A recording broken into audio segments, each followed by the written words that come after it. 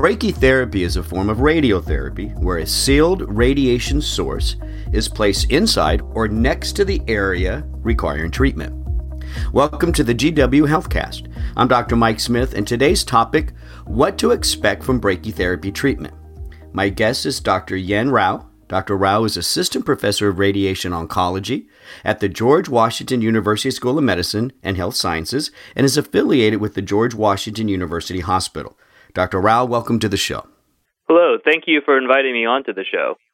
So why don't we start with a nice simple question. Maybe you could explain to us exactly what is brachytherapy. Well, the term brachytherapy stands for close treatment. So for normal types of radiation, as in external beam radiation, the radiation is generated by a machine that goes through the body to reach the tumor. However, this treats a lot of normal tissue that's in the way.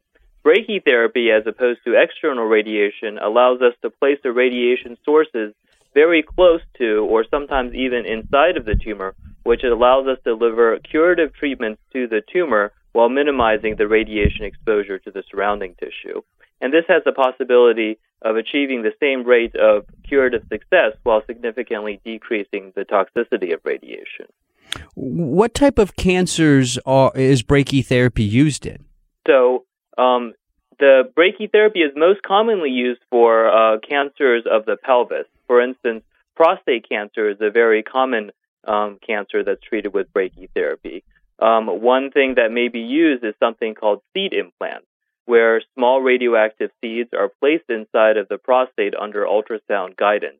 A upcoming type of brachytherapy for prostate cancer is something called high-dose rate brachytherapy, which will be available at George Washington University. This is where we will place some small catheters rather than seeds into the prostate, and then the radiation source will go inside of those catheters and then outside of the patient, so that once the treatment is completed, there is nothing that's radioactive left inside of the patient, which could cause additional side effects. Another type of brachytherapy application is for GYN, or gynecological malignancies. For instance, after a woman receives a hysterectomy for endometrial cancer, there's sometimes a need to deliver radiation. And this radiation can be delivered either as a course of external radiation or as a course of brachytherapy. And obviously, if the radiation can be delivered as brachytherapy, it is much more convenient for the patient, usually delivered over the course of about 6 treatments rather than over the course of about 5 weeks. And the toxicity is expected to be much less because we're treating much less normal tissue. And then finally, there's some other types of tumors that can be treated with brachytherapy as well. One of these includes breast cancer. So certain kinds of breast cancer where the tumor is limited to a small portion of the breast can be treated with a focal treatment to the resection cavity rather than to the entire breast. And this may also decrease toxicity of breast cancer treatment. So, Dr. Rao, how do you decide, a couple questions for you now. So how do you decide if traditional radiation is the way to go versus brachytherapy? And then within that answer, I guess you could also get into how common is brachytherapy actually done? That's a very good question. So I'll use prostate cancer as a good example of this. So for prostate cancer, brachytherapy can be used for patients with what is called favorable or intermediate risk disease. This is prostate cancer that's limited to the prostate and has not gone outside of the capsule of the prostate or gone to the lymph nodes or other parts of the body. When the prostate cancer is limited in such a manner, the patient actually has a choice between receiving surgery, receiving external beam radiation therapy, or receiving brachytherapy. And in my opinion, the brachytherapy is actually a very good balance between convenience and toxicity. For instance, surgery may have the toxicities associated with an operation, including blood loss, and the external radiation treatment is somewhat inconvenient in that patients sometimes have to come for 8 or 9 weeks of daily radiation treatment. Brachytherapy is a modality in the middle, where they still receive a curative treatment, but that is much more convenient compared to external radiation and may have fewer toxicities compared to surgery. This is usually the situation in other types of cancer as well, when there's many good treatments, but brachytherapy is a good balance between the types of treatments that are available. However, there are certain types of malignancies where the brachytherapy is critical. For instance, in cervix cancer and other GYN malignancies, brachytherapy is a critical part of the curative treatment of those cancers and is actually associated with improved survival and improved local control for these types of tumors. So you've mentioned a couple of times now that obviously the brachytherapy is more convenient, but there's also less toxicity. And that's good news to hear. But if somebody is going to undergo brachytherapy, what are some of the side effects that they might experience? That's a good question. So for prostate cancer brachytherapy, the primary side effect is associated with swelling from placement of the catheters or the seeds.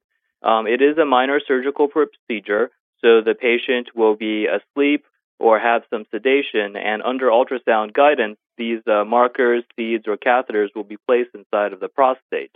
When the patient wakes up, there will be some discomfort and some urgency sensation, and we do make sure that the patient is able to urinate appropriately before we send them home. But usually for a few days or weeks afterwards, there may be a burning sensation, an urgency with urination, or even occasional blood with urination. This is normal and can be usually managed with some medication. For GYN brachytherapy, there is some exposure also to the bladder and to the rectum from these brachytherapy implants, and some urinary irritation and diarrhea can be associated with these treatments. I want to talk a little bit more about the newer, more innovative brachytherapy that you mentioned before. I think you called it the high-dose brachytherapy that George Washington Hospital will be able to offer. So tell us a little bit about that, and who is that for? Yes. So this type of brachytherapy is known as high-dose rate brachytherapy. This is as opposed to the older types of brachytherapy, which used lower energy and lower dose rate sources such as iodine or palladium. The high-dose rate brachytherapy uses a new type of radiation source called iridium-192. The device that this source comes in is called the flexitron, and it is a multi-purpose device that can be used for treating prostate cancers, GYN cancers, breast cancers, and many other different kinds of malignancies. The benefit of using this high-dose rate source is that the treatment is done faster. So as an example, in the old days when we placed prostate seeds, the prostate seeds would have a half-life of 60 days. So the patient would be continuously soaking up radiation over the course of months until the seed ends up decaying. With the high-dose rate brachytherapy, the source is only inside the patient for several minutes, and then the source is taken out of the patient and the treatment is done. So the length of exposure of the patient is much lower.